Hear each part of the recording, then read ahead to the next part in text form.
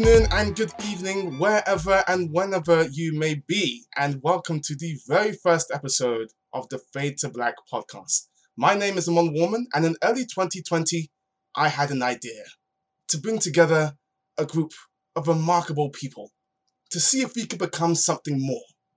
Hannah Flint. Hello. And Clarice Lockery. Hi. Answered that call and became my fellow Avengers. Almost like a mad titan, the COVID-19 pandemic came out of nowhere and decimated our plans. Oh no. So we had to take a step back and adapt to the new status quo. Hannah changed her hair color more times than Black Widow. Clarice pulled a Wanda and retreated into an insular fantasy world where she could harbor her chaotic magic. What up, depression? Just means I had depression. That's it. I relate to Wanda. And we all took a leaf out of Hulk's book and got a lot smarter, and in some cases, thicker. Oh my god, definitely the latter. I am so dumb right now. You would not believe it. Now it's March 2021, and we are officially live, ready to discuss the latest releases, speak with the people who made them, and break down the hottest of takes film Twitter has been getting itself in a tizzy over. So ladies, how we doing?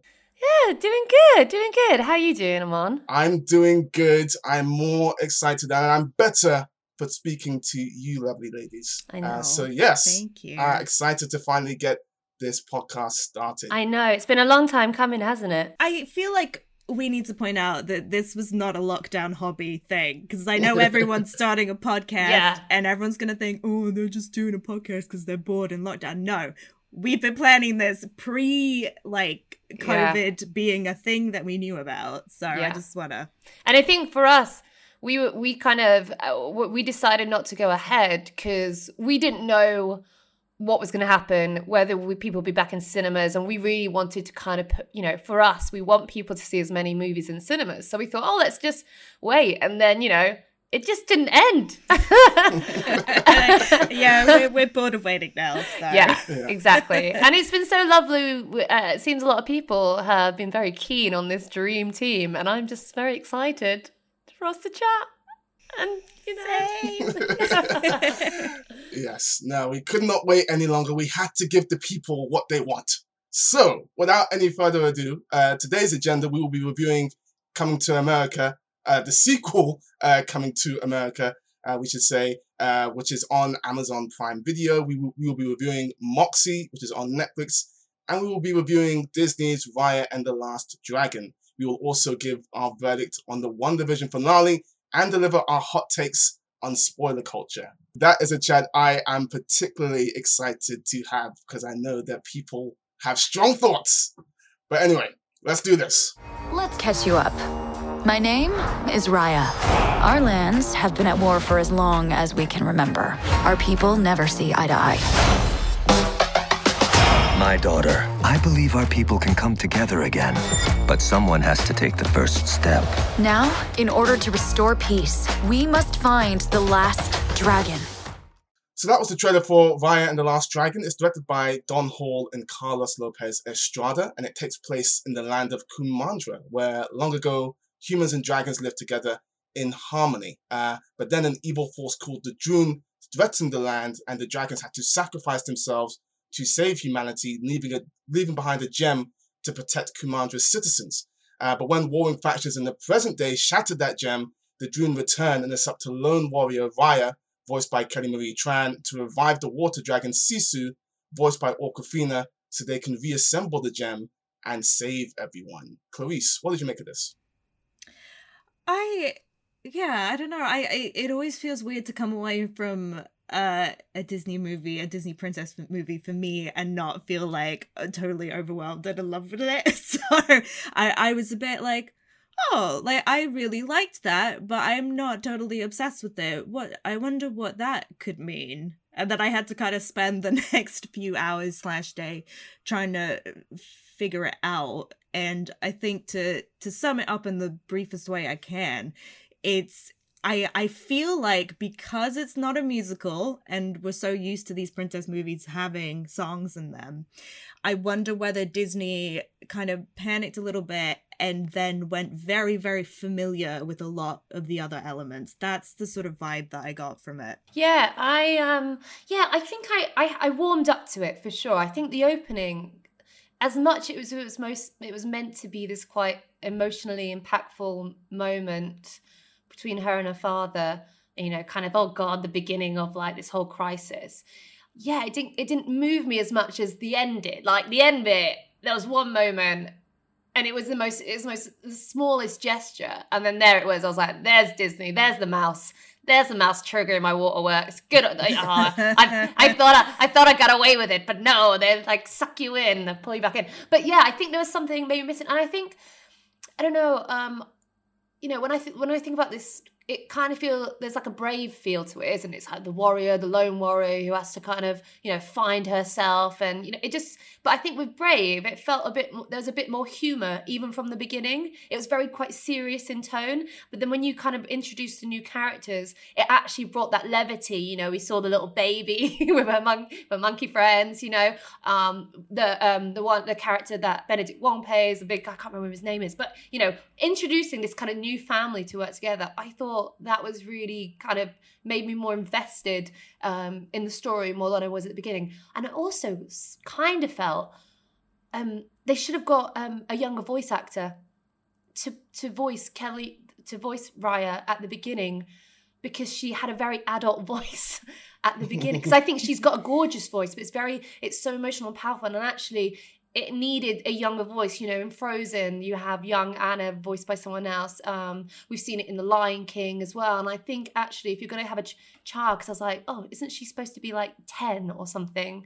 And that for me, that didn't work quite as well. Maybe that's why I lost the connection, because I didn't really see her as a child. I saw her as like a kind of already a woman. I'm not a girl. Not yet a woman. Yeah. Now that's a really interesting point. I, in general, loved Kelly Marie Tran's performance. It's amazing what she can do when she actually has dialogue to say. Winking at a set a movie there. I'm just saying. It begins. Similar could be said of Awkwafina. I really enjoyed her performance. I think she has some great improvisational moments that really fit that character very well. And the animation is stellar all the way through. This is a film that I wish I could have seen in a cinema, because it is beautiful. I like the fight choreography as well. Raya has this sword that extends, and that sort of leads to a lot of really cool visual moments, and the cameras being very, very energetic in those sequences in particular. The thing that held me back from really loving this movie was two things. One, the message was very one note. It's interesting because Soul, the Disney animation before that, I think it had far too much on its mind. I think that would have benefited from being a bit simpler. This is the opposite. I think it could have been a lot more. I would have liked it to be a little bit more complex in what it was trying to say. And then the message itself, which is one of trust, I think is a bit too simple. It's about trusting your enemies. It's about taking the first step, and they sort of repeat that. But when I think about the Disney film that really sort of top my list in terms of the best sort of animation, I think of the Cocos, the Ratatouilles. The messages in those films resonate in a big way beyond the film itself. I think the message in this film works in the world of the film, but in the real world, the message is just too simple to me to really resonate and move me and push it up the list of my favorite animated films. So I'm very much in the like, not love column for this one. I agree with you. Now I think about it, I think you're right, because if you think about, you say Coco there, what I love about that is like families, like, and heritage. That's so important. And when you watch Raya, that's the similar things are going on. But it's actually what I like about it is like your family is who you make it. And I think that's such a beautiful message, really, that you can have bonding. And I thought the connection. So I get it's like, I think they could have had that, they could have done the trust, but also, open yourself up to everyone else. And that would have been such a beautiful kind of message, especially for what, you know, all the characters we saw. And, you know, the fact she wants to go back to her dad. She wants to, you know, the dragon Sisu wants to get her siblings back, you know. So I think you're right there. It could have done a bit more. But and also what you said, I really wanted, I think I might have enjoyed this far more if it was on a big screen. The animation is so beautiful. The way the dragons like dance and run across the sky is just, it was so pretty. I honestly, it was so soothing. You could just you could actually just turn the sound off and just have it as a screen, like a background. It's like, yeah, I'm just gonna look at the lovely pretty colors. Absolutely. Yeah, I kind of agree, but I think my thing with the message is that it's so important to teach kids to be open and trust each other and make the first step. But it felt like the movie didn't do enough to explain the work that goes into it, because what I got was sort of the characters were all telling Raya, oh, you have to learn to trust people, you have to learn to trust people. But she didn't really have that sense of effort to it. It was just like, okay, yeah, I guess I will trust people. But I feel like it's not really that simple, and it requires investment, and it requires like a sort of emotional labor to it, which I think if you compare it to other Disney movies, are quite good at showing the emotional labor that goes into maintaining relationships. Like, that's the reason I really like Frozen, is that it really goes into what it takes. And I don't have a sister, but I get it from watching that movie. It's like it really delves into the work that goes between those two characters, because they love each other deeply, but it's never that easy, and they have to keep working on it. And I felt like there was just like something missing from it here in that level. I also find it very weird when voice actors are cast and they don't you can't recognize their voice. So like Gemma Chan was playing the kind of the antagonist, I suppose, to Kelly Marie's trans Raya, and you know, she does an American accent. I mean, I get that they want to do it, but I just felt like, what if, you know, it's like when Benedict Cumberbatch did the Grinch. You're like, why is Benedict Cumberbatch doing this accent to play the Grinch? I mean, I suppose, I suppose people enjoy doing voice work and stuff, but it just feels like, what? I'm always like, where are you? You're not a voice actor. You know, the point. I always feel like the point is that you want to hear their voice, like who they are, rather than, I don't know, maybe I suppose I should not kind of hold animation to a different standard to what I hold live action. I mean, you mentioned the voice acting there. We should mention that even though the story is rooted in Southeast Asian folklore, Raya and the Last Dragon has come under some criticism because much of the voice cast is actually East Asian. And that seems like valid criticism weird. to me. It's just, like Disney have this, I find the way that Disney approach like cultural authenticity like really interesting, because on some level they're so precise about it, and like the fight styles, it's like the Muay Thai, they're really taking the time to study it. How does it look? How does it operate? And you can see the care they put into it. And then when it comes to the voice cast, they're like, nah, just kidding, it doesn't matter, whatever. It's like, why?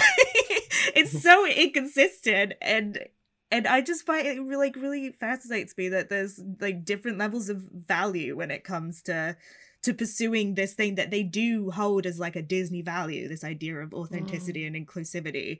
It's like, but why is it so inconsistent all of the time? I do find it interesting though, when you like look at something like anytime, you know, Lion King or Black Panther, you know, most of that cast is made up with African Americans. They're not like they're you know, black actors, but they're not actually, you know, Lupita Nyong'o, of course, and then John, I forget his second name, who plays T'Challa's dad, you know, he's South African. John Carney, he's South African. So in a way, it's like sometimes I always wonder, should it all be? I find it quite interesting what, like, no one has an issue with that. I suppose no one has an issue that Chadwick Boseman is playing. You know, obviously he's got, you know, roots, but he's grown up his whole life. You know, the diaspora. So these are diaspora actors. So I'm always interesting. Like, should we go as hard because, you know, aren't these steps? You know, I'm all for diversity and representation, of course, but sometimes, you know, I think I don't know, maybe I kind of want to give them slight benefit of the doubt here, the fact that there aren't any white actors at all in it. You know what I mean? That's, for me, that speaks. That is true. That's so good. When, Get some points for that. you know, so I don't know. I think it's such a hard, it's such a hard thing to kind of say what's right or wrong, because actually it's not an easy conversation anyway to get it perfect, and it can't fit every single person. But I can understand the criticism, and it's good to talk about it, because then it's like, well, where are you know, there are Southeast Asian actors out there. You know, are casting directors doing the job to put them in the room to have a chance? Yeah, because I guess it's like the idea there is this happens a lot, that people just condense like all of Asia to be like Asia, it's all the same, and obviously it's not, and there's like so many different countries that are vastly different. I think that's been a lot of, yeah, and then like it goes back to that bit, is like you put so much care into the movie, you know, isn't mixing all Asian culture together.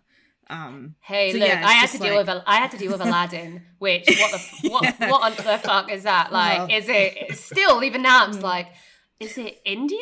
Like I love the conceit of the Silk Road. It's like, yeah, let's throw them all in there. You know, it's fine. It's the Silk Road. They're all merchants. You know, so you know, I suppose for me, from my perspective, I kind of it's like, I'd just like to get one movie that was authentically like Arab, you know, just one, that'd be great. So but you know what, I love that that's the point we're at now, where we could actually there are movies that now where you can say, hey, actually we want to do better, and that's, you know, progress. So yeah. No, I'm sure this is a conversation we will be returning to repeatedly down the line, but the time has come to rate Raya and the Last Dragon, and we have our own rating system. Woo! Woo! I'm just imagining that's what people listening are going to be saying at this point. Each week they're going to be like, damn, what's the Fade to Black rating going to be? I've got Screen, I've got Skip. Oh. So our rating system, Screen, when we're allowed back in cinemas on that glorious day, Screen will mean heading to the cinema and watching the films we are talking about on the big screen. In this instance, Screen means paying the £20 you would need plus your Disney Plus subscription to watch Raya and the Last Dragon right now. Stream in this instance would be if you were to wait until the 4th of June, then you will be able to watch Raya and the Last Dragon without having to pay £20 extra. And Skip is self-explanatory. It means you should never, ever watch the movie. Gonna go to your grave having never seen Raya and the Last Dragon. So, with that said, Hannah, Screen, Stream, or Skip? I reckon Stream. Wait for it to come out on Disney Plus on June 4th. If you've got a family and you want something to watch to keep the kids entertained, you know what? Pay extra. It's a nice thing. You would pay that to go to the cinema. But I don't know if I was a single person on my own paying 20 quid to see Raya, I might just like wait. So, you know, that's my Stream it, but potentially Screen it. Very definitive, Hannah. Clarice, where do we stand? I mean, I feel like families at this point, I feel you, and you'll probably just want to put on anything, right? So I feel like you're a whole other category of just, yes, it's colorful. It's colorful. The children will not be screaming during it. As a film critic, I would say Stream. Like, I feel like it's something you can wait a little bit of time for. Yeah, it's interesting because if the big screen option was available, I would say Screen without hesitation. As we mentioned, this movie is beautiful, and even though it's being released now, I hope that it does get re-released in cinemas when cinemas reopen in a couple months, because it is that beautiful. But in this instance, I would say Stream, because, you know, even though I've got like a really sort of cool sort of, system at home, it just can't fully replicate that experience, and £20 is a lot of money to be spending on a film to watch at home. So I would go Stream, wait until the 4th of June, and then watch Raya and the Last Dragon then. But now it's time to discuss Moxie. Here's a clip. Me and my friends protested everything. We made a ton of mistakes, but you're glad you did it all, right? Of course. What are you gonna do? Nothing? Whoever wrote Moxie is a badass. You know what's messed up? I got sent home for wearing a tank top, meanwhile Jason is constantly shirtless. People refuse to call me by my new name. I don't like being voted best ass. It says to draw hearts and stars on your hands to show support. So it's based off a book by Jennifer Mathia, and it's about a shy 16-year-old girl who, fed up with the sexist and toxic status quo at her high school, finds inspiration from her mother's rebellious past and anonymously publishes a zine that sparks a school-wide coming-of-age revolution. So I feel like we have slightly different opinions on this one, so it'll be interesting to get into it. Amon, how did you feel about it? Again, this is one that I liked but didn't love. I did really, really like all the young actresses involved, and I really sort of felt invested in their cause, and I thought that was very good. I particularly enjoyed Nico Hirata's performance as sort of the love interest to Vivian. I thought he was charming and just a very fun presence on screen. And it was nice to have that because Patrick Schwarzenegger, he played the ass of this film very, very well. But my gosh, did I want to punch Mitchell in the face from the moment I saw him on screen. Because, wow, that guy is a lot. But I felt that I wish I would have done more with some of the female characters in terms of representation. Because you had a trans girl in there, you had a girl in the wheelchair, she's part of the film, but they feel very incidental to the proceedings, and I thought that was a shame. But on the whole, I did enjoy it. Hannah, are you agreeing? Disagreeing? No, so as a film, as a story, you know, the whole drive of it, I thought it was really well done, and I really related to so much of it. I do think like women are going to relate to this film far more than men are, just because that was our reality. There's so much about that felt viscerally real. You know, the idea that men or boys are, you know, they're annoying is such a euphemism for them actually being toxic, horrible, damaging individuals. I thought it was very well. I really like Amy Poehler. You know, I think this is like her straightest. I feel she was so straight in this. It's kind of after seeing her as being the cool mom. I mean, she still is the cool mom. Very much so. She's like the actual cool mom. Yeah. She's like, you're doing amazing, sweetie. I was waiting for that, but no, I thought it was good. So I think just to, you know, to jump off the back of what Amon said, you know, they've tried to have representation and they've included. But as much as this felt like a really relatable story, it did feel that even though it, you know, shows intersectionality with, you know, like you said, a trans character, you know, there was a disabled character in there, a female character. We had, we had 3 Black women, not just Black women, Black Latina women as well. So we're seeing, seeing East Asian women in there. It was great. I love that. But it just didn't feel like, it felt tokenistic because we didn't see anything about their backgrounds. You know, we had Claudia, who was played by Lauren Tsai, who is the best friend of our lead, Hadley Robson, Vivian. And we kind of have a moment there and we see her parents. But, you know, this is part of a movement. And actually it's the Lucy Hernandez character, who's a new girl who kind of inspires Vivian. It's not just about her mum inspiring her. It's this new girl, Lucy, who basically says, keep your head high.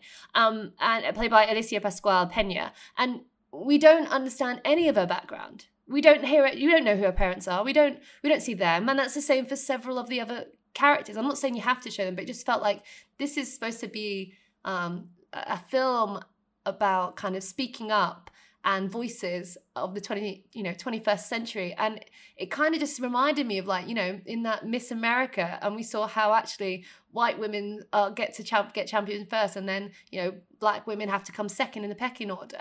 So I just don't think it was it was very strong in that way.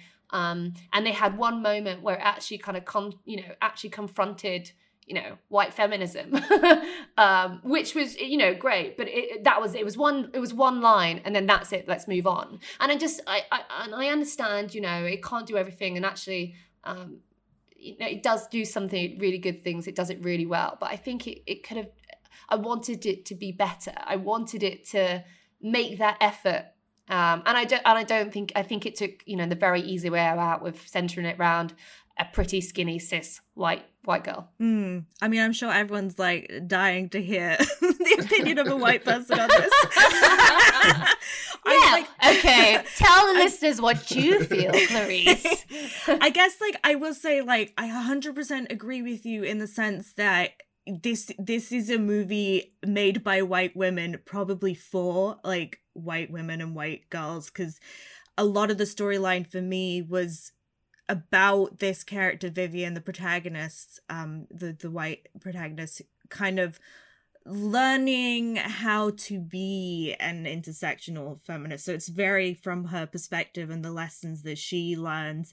And I guess I really liked that aspect of it, even if it comes with the negative everything you described, which is totally true. Just the little moments of there's a very pivotal moment at the end where she's sort of been rebel number one the whole way through, but she's starting to realize oh, I have a certain amount of privilege in me being able to do this because, my best friend whose parents are immigrants, and that's always in her mind of her, not being able to take these kinds of risks by being the out loud rebel girl, So she's kind of learning that lesson, and at the end, she has her moment, and then she very kind of visibly steps down and lets others have the platform. And I did like that ending of being hey, white teenagers, you're gonna realize that you have a voice and you have a power, but don't make it all about yourself the whole time. Step down at the end. But I think that's the thing, it's telling that message with the negative of not showing the other characters' experiences. Is always being seen through Vivian's eyes, if that makes sense. 100% makes sense for sure. I will also say that this film is very unsubtle, and I think that's partially by design. But I like my films typically to when they have some a big message like this film has. I like it when that's fed into the narrative in a very organic way, and that's not sort of preached at me. And I did feel, especially in the film's final moments, it did get very preachy. And to me, that negates some of the power that it's going for. I mentioned this before, but I also, you mentioned Patrick Schwarzenegger. I just feel like this film is supposed to be about how white men, especially attractive white men's athletes, they get to have everything that they want and they don't have to work hard and they've got ultimate privilege. And so for me, it really disappointed me that they actually cast Patrick Schwarzenegger in this movie, because he is that person. Everything, his whole career is based on him being a white celebrity child of, he's totally privileged. So for me, it just felt how can you even have this message combating, hey, we don't want to allow that, we're taking down the white patriarchy, when he is literally the most shining example of it. And I'm not saying actors' kids can't do it, but Jesus, he's like granddad was a Kennedy, he's establishment, his dad was a governor, it's Arnold Schwarzenegger. It just felt this guy doesn't need this job. And I just feel it felt for me that kind of, I think that was awkward to cast him as this character, even though, apart from, all the horrible stuff that this character does, he's basically playing himself. And I feel like actors aren't there to play themselves. They're, you could have hired someone else. So that's my thoughts. Yeah, maybe it's his way of trying to tell us, hey, I'm self-aware. I'm being self-critical. That's a very good point. But the time has come to rate Moxie, and there's only two options for this one because this is on Netflix right now, and those options are stream or skip. Clarice. Stream. Especially if you're a teenager, because if I'd seen this when I was 14, would have changed my world.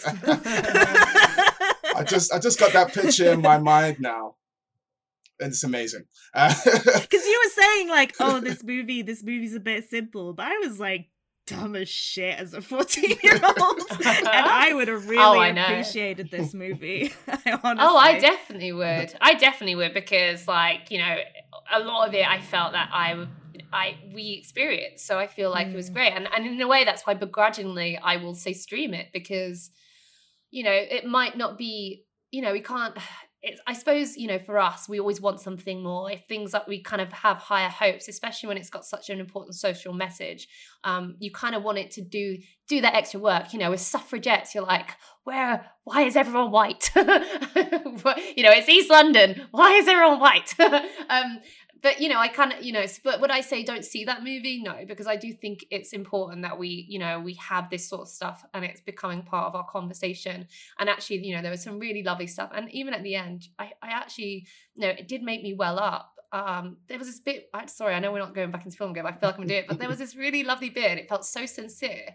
But when this black girl, dark-skinned black girl, stands up and talks about like, don't touch my hair, it's not nappy, she kind of like half has to say it again, and it felt so true and real. And I was like, oh, this is why you need these voices. So for me, you know, just, you know, even for that moment, I would say definitely stream it.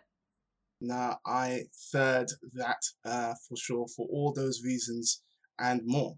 So yeah, that is Moxie. Now it's time to head back to Zamunda for Coming to America.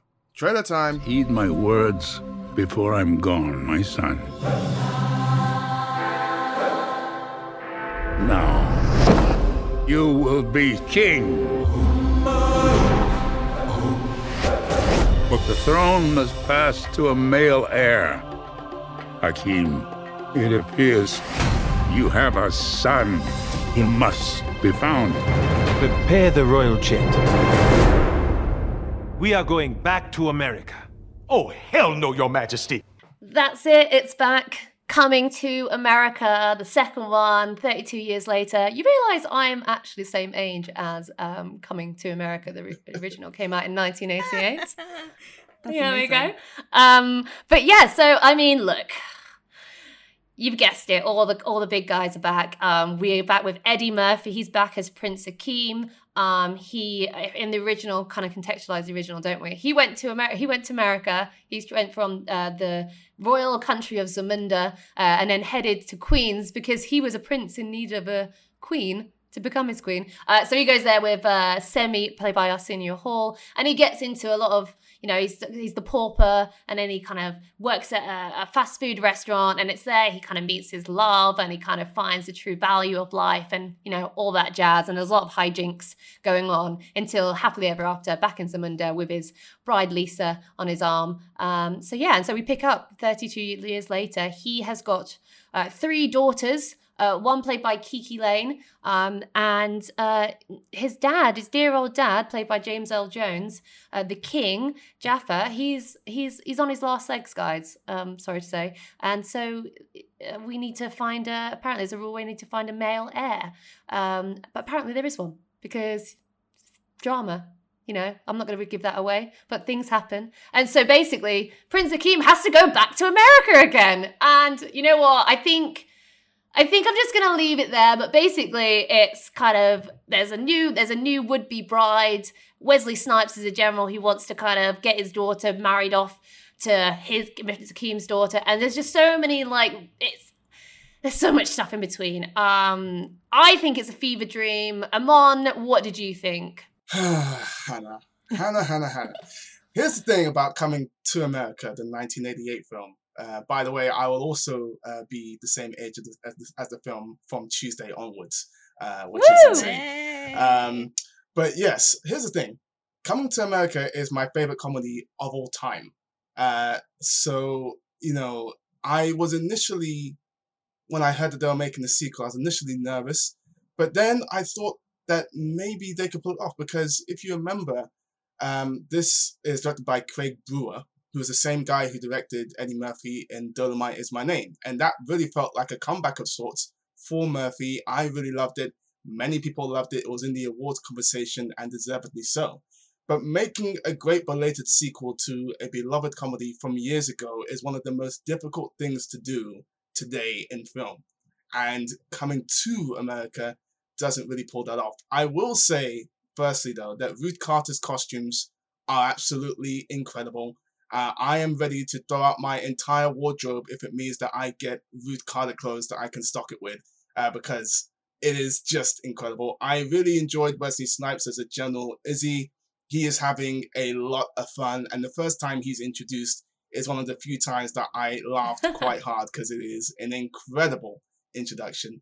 But that is the most disappointing thing in a sense, because I really didn't laugh all that often at this movie. And when I think about Coming to America, the first one, I am pretty sure that me and my family, we are approaching quadruple figures in watching that film. And every single time I watch that film, I know everything that's coming, and I still laugh my ass off because it's just absolutely hilarious. And in this film, I just didn't find myself laughing very much, which was a bit of a shame. I also find myself asking, who is this movie for? Because at multiple points, they have flashbacks to the original film. But I'm like, the reason why you're here is because of the fans of that film who have that film ingrained in their brain. We don't need flashbacks. What are you doing? And it also does the thing, which I absolutely hate, and I hope people stop doing this, but they do that thing where the film makes a meta joke about how the first film was better and they shouldn't make a sequel because of it. It's not cool. It's not funny. Please stop doing it. Except when they did it in The Muppets Most Wanted. I liked it then, because it's The Muppets. The Muppets are allowed to do it, nobody else. That was the exception to the rule. I was also shocked that Shari Headley wasn't more involved. It takes her 30 minutes of film to get any meaningful dialogue, which feels absolutely crazy to me. I will say, though, that there are some moments of genuine heart that do peek through. I love it when the film gets real between Akeem and Mr. McDowell, or Akeem and King Jappy Jaffer in the opening act of the movie, and Akeem and Lisa. Like the genuine dramatic moments, there are some of those which really shine through.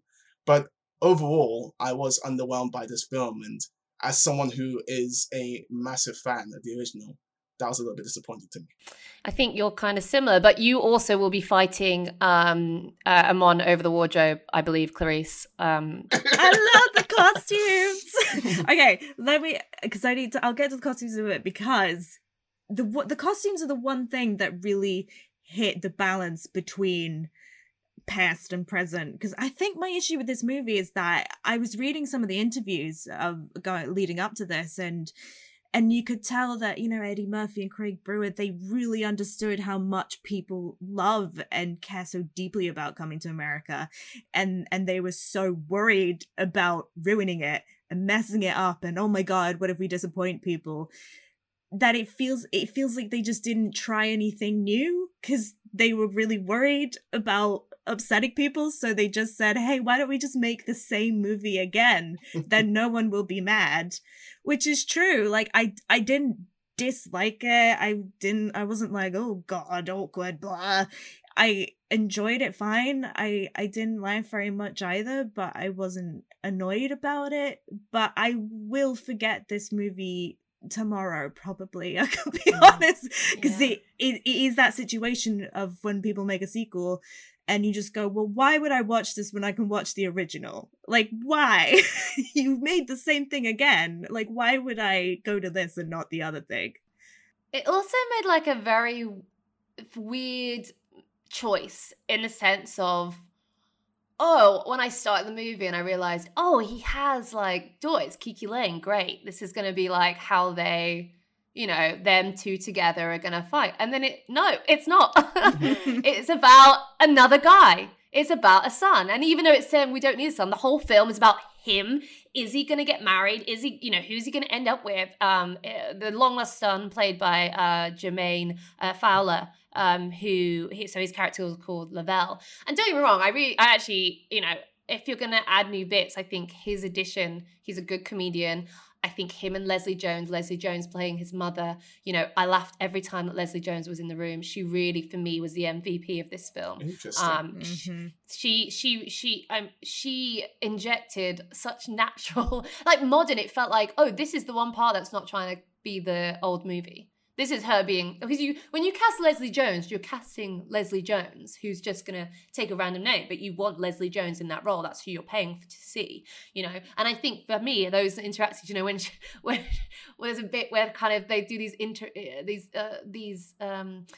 big musical welcome parties, like introductions, like this is about processions, I suppose it would be, like the prince, it's like Prince Ali, that whole bit, but it's actually, you know, in Zamunda style, and they were amazing to watch. They were quite fun. But, you know, there's a bit where it's like, starts singing a song with Teyana Taylor's like coming out, and it's like, this is my jam. And it's like, yes, Leslie, it is your jam. I love it. And the two of them together, it was just so brilliant. But I just felt like this film is all about trying to, you know, it's trying to have this like modern message of, hey, isn't this a bit sexist? Like, why, you know, the first movie was like, hey, why do I need to marry a princess? And now it's like, hey, why does the next heir, the heir has to be a man? Why, and then marry a woman? I felt like the female characters definitely were totally underused. And even like Teyana Taylor, like even it felt like, you know, there's a whole bit where it's like, oh, I only want to do what you want me to do. That whole thing, she's the fiance. It's like, I only want to do what this guy tells me I want him to do. And it felt like, sorry, is that how everyone sees Africa? Well, that's just the same joke from the first movie. They do that with the first Brit. It was like, it's the same joke. Yeah. And it just feels like, are we still doing that? Like, I feel, you know, as much as this, you know, when, I don't know, I suppose in a way it's like, I can't believe like Ruthie Carter has dressed like Black royalty in that way and then done this, because it feels like it doesn't deserve Ruth Carter's costumes, because that's what I mean. It's like these it felt like it was undeserving for the level of artistry and what it meant when you're having characters, female characters, in such a presented in still as much of a reductive way as possible. And yeah, fine, you had Kiki Lane doing the kind of, oh, I'm the masculine girl who can fight and stuff. And it just was really one note, that whole thing. It was really frustrating. But, you know, there were moments that I did really enjoy. And, you know, when Eddie Murphy dresses up as his character, what's the guy who's with the Jerry curl, who does the song at the end? I can't remember his name. Randy Watson. Richie? Randy Watson. Oh my God. That for me, like that, you know, that's pure Eddie. That's what you really are coming to see. It feels like that's the importance of the movie, not, you know, I suppose the dress up. You're basically watching this movie just to see these little moments of brilliance. But unfortunately, I think, like all of us said, they're just too few and far between, but it was a bit of fun. Can I have my costume aside? Oh yeah, sorry. Oh my God, sorry. Wait. Sorry. Welcome to Clarice's costume. Okay, so what was so good about the costumes is that, like, she was clearly paying attention to the first movie, and so she was replicating some of the shapes and the dresses from that.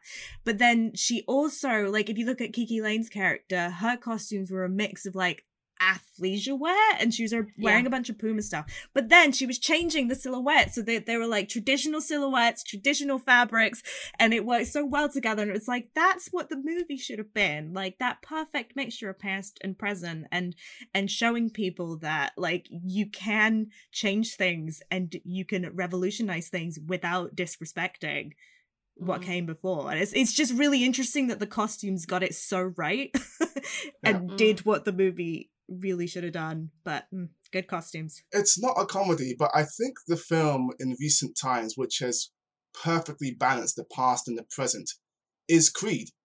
Yes. And I think if more people sort of paid attention to how that film did what it did, it could lead to better movies of this ilk. Do you think also, I don't know if you noticed this, but it seemed like they're trying to appeal to a younger family audience. So they've actually tried to tame it. I mean, when I watched Coming to America straight after watching Coming to America to kind of remind myself, because obviously the reference, I hadn't seen it in a while. And I was like, oh, you're seeing tits like straight away. Like, do you know what I mean? It's far more, I suppose, late night humor, I would say in some ways, or maybe that's allowed, but this felt like it was trying to appeal to more, like, be more family friendly. So actually it wasn't quite as cutting as it could be. And maybe that's why it hadn't got as much edge. There wasn't the edge. It's like it's been smoothed out. 1988 was a more innocent time. I don't know. It's interesting because, like, you're right. There are boobies in Coming to America, But I feel like the first one's like, in terms of the rest of like the 80s comedy landscape, is really quite as wholesome. Like, it's a really sweet movie, and the romance is so lovely that, yeah, it didn't. I agree. They toned it down a little bit, but I don't know how much. But the time has come to rate it. I think I know where we're going to go with this one. But Hannah, stream or skip? I think I'm still going to say stream, because I think there's enough in there to have a bit of fun. And like, as much as I didn't laugh too much, there were moments, and I think, it has redeemable qualities. So, and also if you're an Addy, why not? If you've got Prime, why not? I love it. Why not? Clarice. Yeah, I would say if you like the first one, stream it. If you haven't seen the first one, just skip it, because like, you're not gonna understand what's going on. But yeah, in general, I would say stream it, because it is nice. It was nice. I enjoyed myself, even though I didn't laugh. It is with a heavy heart that I'm gonna say skip.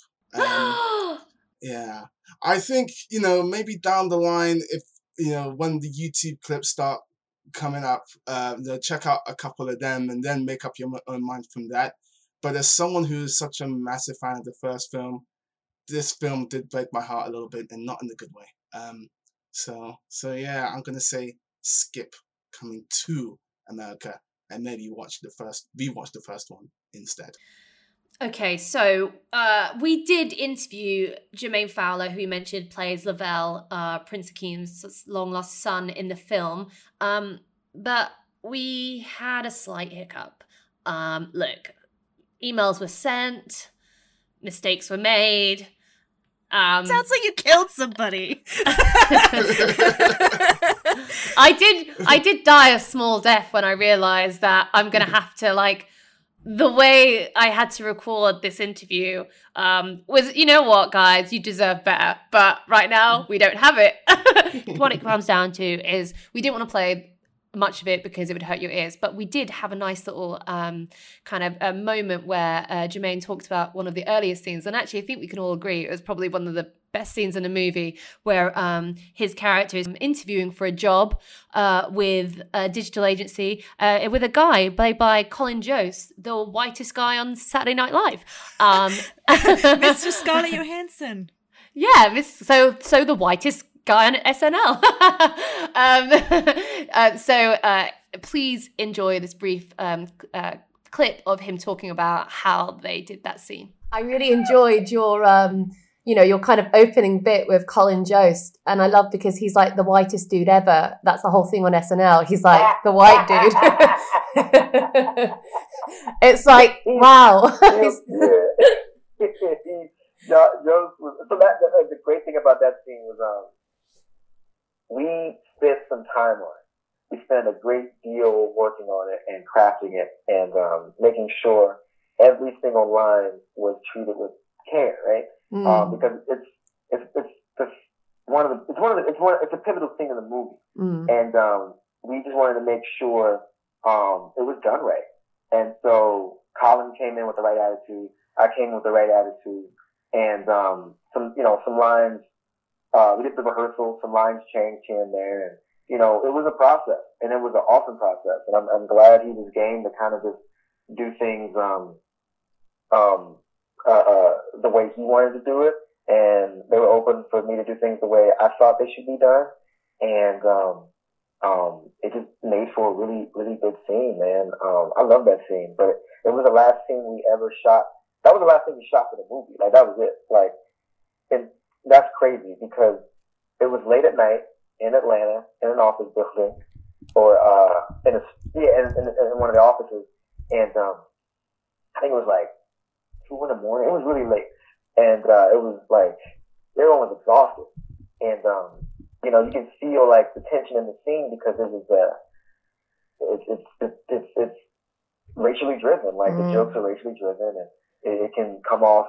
It's easy for that scene to kind of veer off the wrong way and just be executed incorrectly. And I think Craig and Colin and myself, I think we did a great job of making sure we did it the right way. It was such an important scene. When we said cut, like, and we didn't leave the set until we got it right. So when they said cut, we knew it was right. And I gotta thank Craig for that. So that was the last thing we shot, and you know, Colin was his waspy, annoying asshole self in that scene, and I was my, bold and black, and like, there was so many things about that scene that like start, like, it's just so great. It just takes it's like that. There's no old sketch with Chevy Chase and Richard Pryor on SNL. Which one? I think it was the Word Association sketch. There's the Word Association sketch on SNL with Richard Pryor and Chevy Chase. That's one of the most. That's a classic sketch right there, and just the scene in general. I love that sketch so much, and that was the approach I wanted to take with it, because it was really a dance. Like, it was a dance. It's classic vaudeville and like classic comedy when you get two people trying to one up each other, and there are no jokes in it. There are no jokes. It's just situation. No one's trying to make someone laugh. They're just trying to make this awkward scene more awkward, and those are my favorite scenes. Those are my favorite scenes. That's why I love Coen Brothers movies, because it's all situational. You know, I love how Tarantino crafts dialogue, because it's all situational. Yeah. There's no real jokes. You know, that's why I love Eddie, because Eddie can do a scene and just like talk, and the situation is just, you know, built and it grows into something, you know, and just I love that thing. So I'm glad you brought it up, because it was definitely one of those things that took some time to get there. And just like the scene with Sorry to Bother You with me and Lakeith, that scene took time to get there. So I think some of the funniest things don't happen, you know, immediately.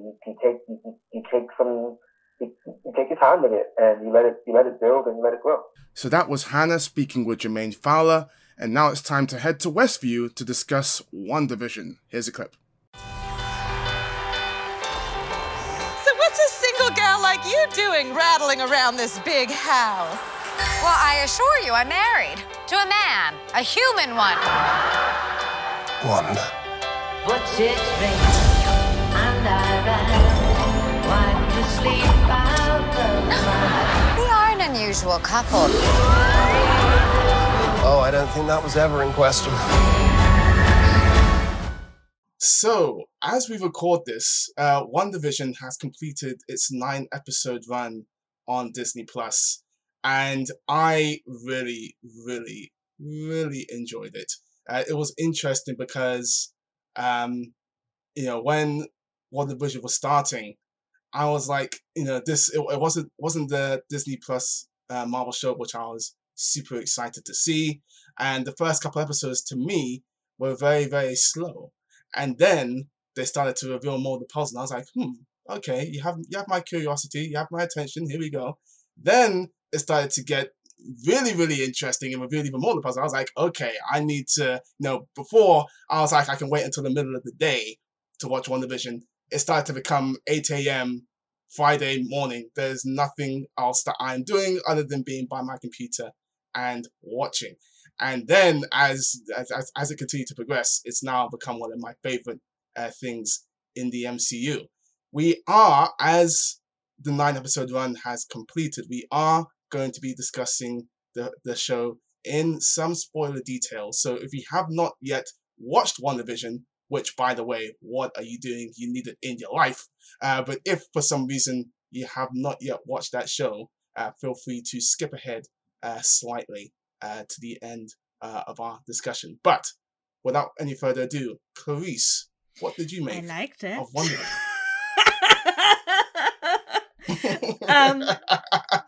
Seeing as we set you up in the intro as taking a page from Wanda, it would be weird if you then turned on and said you didn't like it. Nah.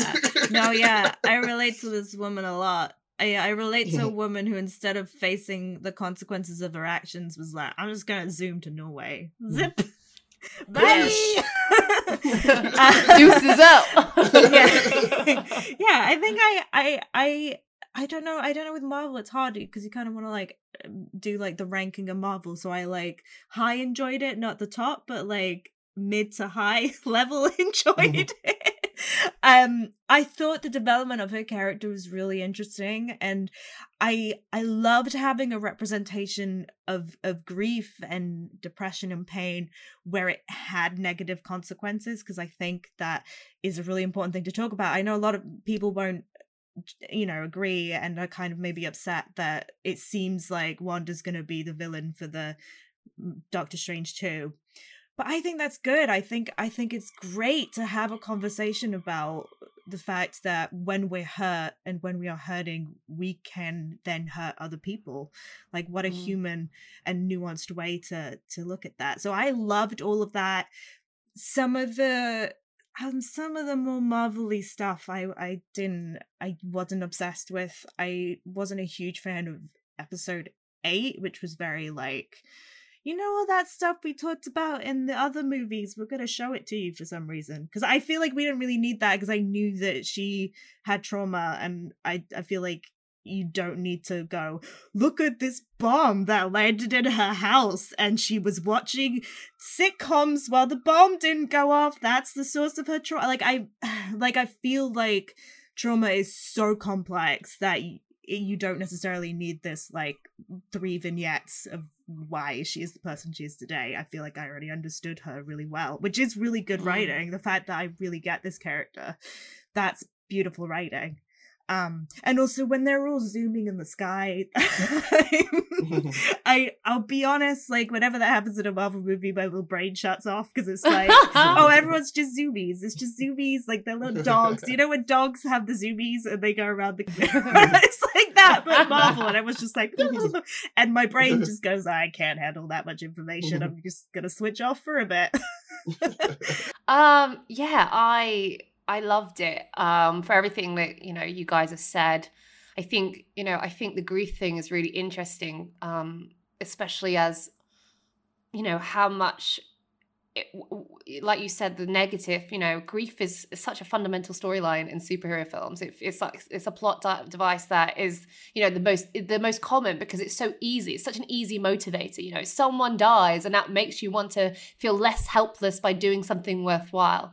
But, you know, as we've seen, you know, before with like the Punisher, you know, sometimes it manifests in an immoral way. You know, even with, you know, Tony Stark in the MCU, his whole kind of narrative has been governed by that loss of losing his parents, not processing that grief and feeling like he didn't have the kind of a closure with his father.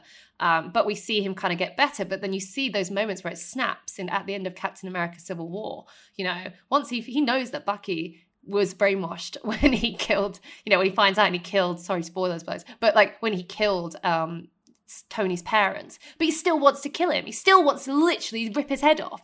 And that's another way of showing how grief manifests. Sometimes it doesn't manifest in this heroic way. Sometimes it takes a darker turn. And I think, you know, with WandaVision, it's the first time I think in a meaningful way, it's taken a film character, a female film character, and actually explored what that means. You know, and what I love is that it's not just her grief, it's Monica's grief. And she's showing, hey, this is the normal hero's path that you see. Hey, she's lost her mom and she wants to use empathy and be better. But actually, Wanda's an example of how when that manifests in a bad way, when we allow the sorrow to inform our actions and we hold on to it and refuse to move on, actually, you know, we can harm people. There are innocent bystanders of this superhero grief. You know, I slightly disagree with you with your episode 8 analysis, because I think the important thing, what they were trying to establish by going back to these moments, I think they were trying to establish the fact that she had this power before she even came to the Infinity Stone. You know, the point is that she stopped that bomb. And that's why we needed to see it. It was not to relive that. I mean, it contextualized stuff. It was actually to say, hold on a second. This is how she became. This is who she is. This has always been in her. And we learned she's this nexus being, right? And then we realized, oh, this is the origin story we never got. And I actually felt that was necessary, and I love seeing it in the cracks of films. I think these moments were the cracks that you missed, and she has not been given enough time at all in the movies to do that. And so I really like that, the way that we've, I know we've seen these stuff before, but it's seen it from a different perspective, and I think that's actually quite well done. So I really enjoyed it. I really, really connected, really felt it deeply, so much of it, deeper than a lot of stuff that we've seen in the MCU, and I love the MCU, but this felt it felt like it had the serious tone that the Netflix Marvel series quite offered. That dark, I think the darkness of it kind of showed there a bit more, even though we had the levity. So yeah, and I definitely cried. I definitely cried when Vision cried. But I think that was a CGI tear. Can I just say, Vision had some bars in this show. I know the internet had a few things to say about a certain line, which was, for me, an incredible line: "What is grief if not love persevering?" Which I thought was incredible. It's been interesting to see the discourse on this TV show from week to week, because there's been a lot of theorizing. Now that we have the full show to discuss, like 90% of those theories turned out to be completely wrong, which was very, very funny to me. Not helped by the fact that Paul Bettany is an epic troll, apparently, and it started teasing a cameo, which turned out to be himself. Bettany! But that Damn you to Hades! I respected you. You disrespect me. You disrespect the family. I know it was you, Paul. And that perfectly leads into the first of what will be a regular section in our podcast. It is the Hot Takes. Ow! I burned myself on the take. It was too hot. Amazing. By the way, we will definitely do better, and we're gonna get sound effects. We're gonna make it a little jingle. Yeah. No, it's gonna be always like that. Yeah. Spoiler culture, I think, is a very interesting discussion to have in relation to WandaVision, because, as I say, as the show was progressing and becoming more interesting, not only did I want to watch it immediately because I was excited to see it, but I wanted to watch it immediately because Twitter has no chill when it comes to discussing the WandaVision episodes in depth the moment they drop. And for me, I never really engage in that because you just never know who has watched it at what point. And I get that people want to say, what they think and what and all their theories. But for me, I've been enjoying doing just that, but privately with yourselves, Hannah and Clarice, and with many, many others. That is how I do that. And I know that it's frustrated some people because they have muted certain words on Twitter, but it doesn't matter because either tweets about WandaVision will still manage to get into their feed, and whether you mute the words or not, it's not going to stop the trending topics showing up when you go on Twitter. And because Marvel is Marvel and because WandaVision is WandaVision, you better believe that at least 2 of those trending topics are going to concern the episode which is just dropped. So I took it upon myself to watch it immediately because then I could go on Twitter. But if he hadn't done that, you'd be best to avoid online because there's a good chance you might get spoiled. And to me, that has a negative impact on me watching the episode. But Hannah, I know that you have very strong thoughts on this. I've increasingly become radicalized against spoiler phobics, spoiler terrorists, to be honest, because I do think some people aren't living in the reality of that is social media. Like, I agree with you.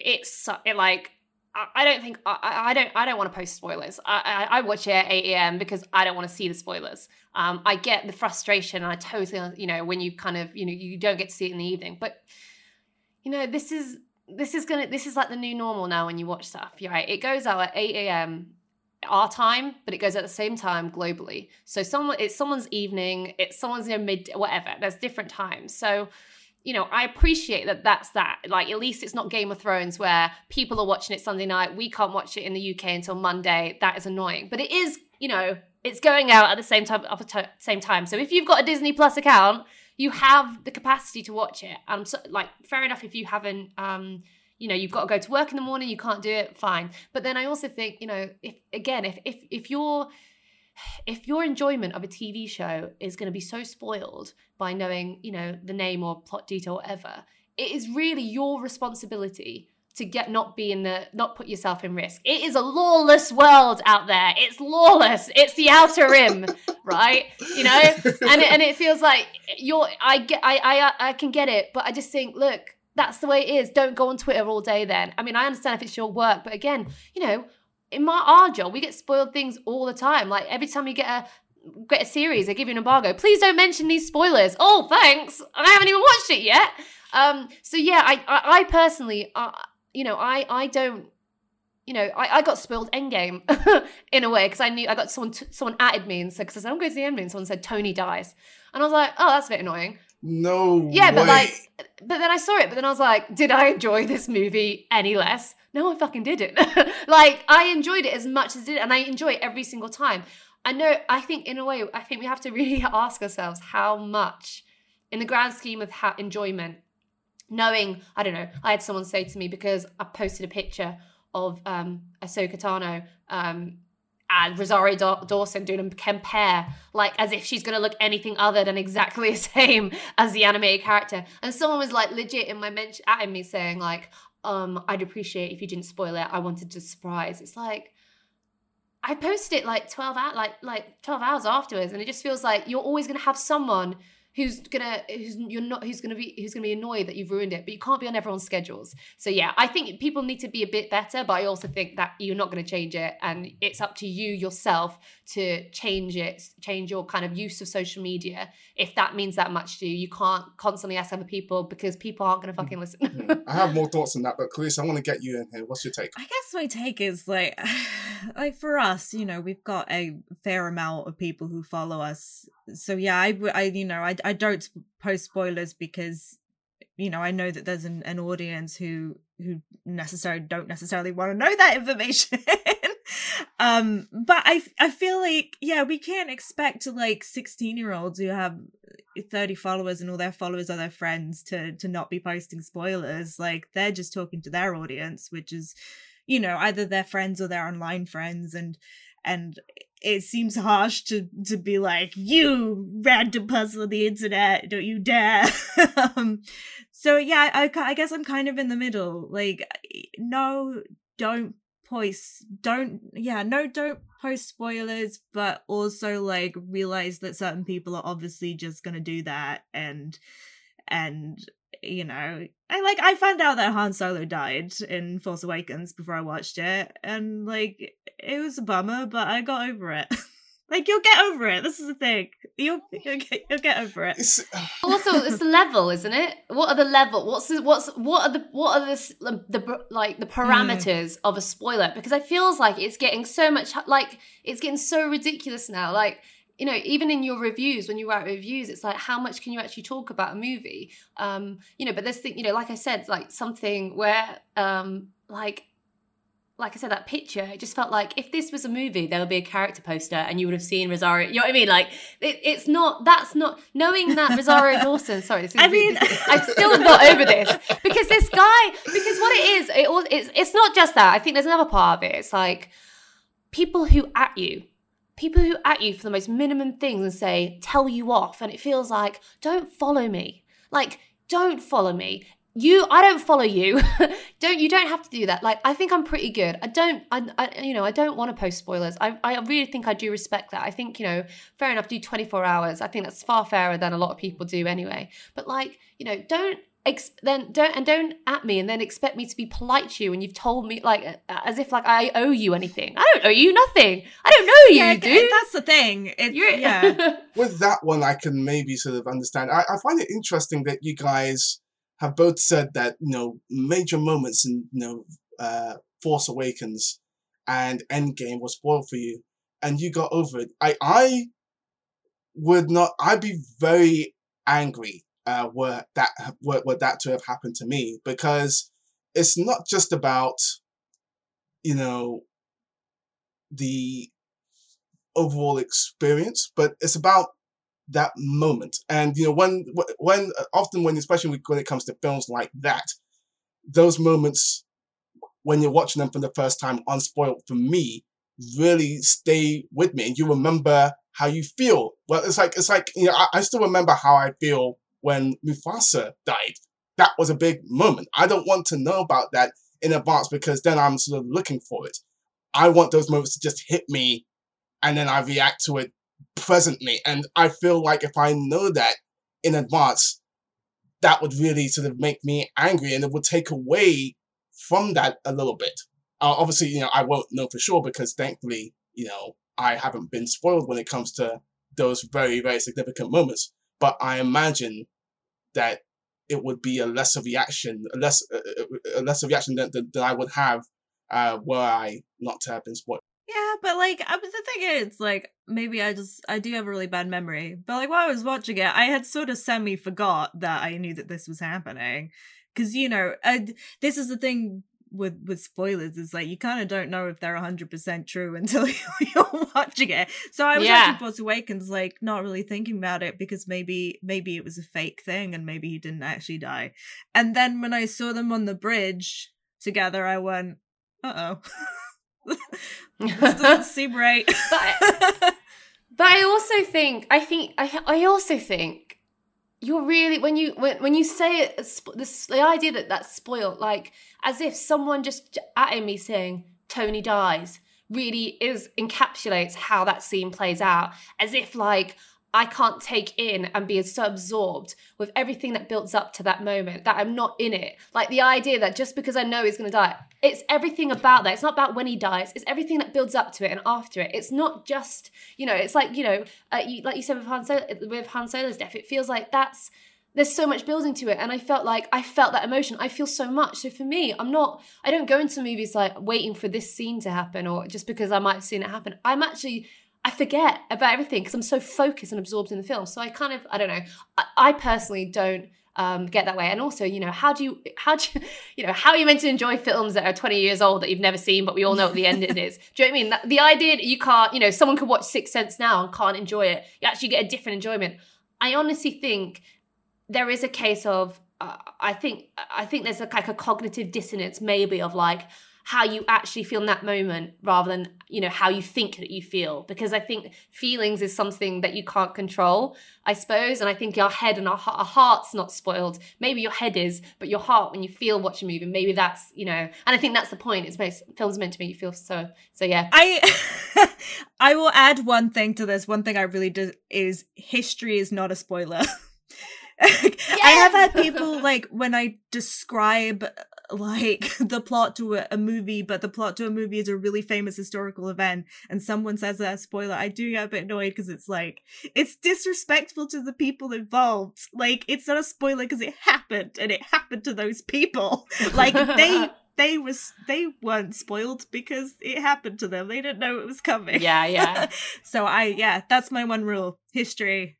I agree with that to a point. Like, I still would prefer certain scenes, certain spoilery scenes, whether they're historical or not to be spoiled in vivid detail in an advanced review. But like, would it be a spoiler if it was a movie about JFK and you're like, JFK gets assassinated in a car? Because it's like everyone knows that. No. That is fine, but describing the precise circumstances in terms of the build up, in terms of who's in the car, in terms of everything else, I think that's going too far. But you know who's in the car. It's a historical event. We know that Jackie was in the car, so like it wouldn't be a spoiler to say she was there because everyone knows she was there. I think also, I mean, I think sometimes it's like case by case, and I think it's actually, you know, the prerogative of the critic and how it's written, because in a way it's like, is there a point of, if you're describing that scene to talk about the acting in that scene, and that's because that's your job to show how it's performed and what you liked about it in that moment, I think that's fair cop. Like, you should be able to do that. in historical. But if it's just there, I suppose, and actually it's just to say, oh, this happens. It feels like, well, what, you know, if it's at the end of the movie, like, why? I mean, you can mention it, but to go in detail and then not talk about how it's shot or, you know, I mean, that's why it's good. I think that's the point. It's like, there has to be a reason, I suppose, in reviews for me, there has to be a reason why you're mentioning it to discuss it. What do you think about spoiler culture? Agree? Disagree? And then you can let us know on Twitter. Tweet us with the hashtag #FadeToBlack. Hannah, where can they tweet you? You can tweet me nicely, please. Don't tweet me spoilers, please. Just because I said that. Don't make me pay for my views. You can find me at Hannah Flint. I don't have an H on the end of my name, but you can find me there. I'm at Clarice Liu, and I will add that I know Kong versus Godzilla is coming out soon. Please don't let me know who wins. I'm very invested in the fight. I don't want to know. Go Godzilla! Go Godzilla! Team Godzilla! I'm just gonna be screaming, go lizard boy! I love you. Wait, is he the lizard boy? I thought there was a whole theory that it was the lizard I think girl. they call him a he in the movie, don't they? Oh, classic Hollywood. Why did they have to why does everyone have to be men? Obviously, they had to have a heterosexual relationship with him and Mothra. Oh, god damn it. And you can tweet me at a woman with 2 N's. And that is it. It is. For the very first Fade to Black podcast. We will be back next week with more film chat. But until then, it is goodbye from Hannah Flint. Goodbye. It is goodbye from Clarice Lockway. It's Godzilla yelling. And it is goodbye from me. Now, all that needs to be said is that it's time for us to fade to black.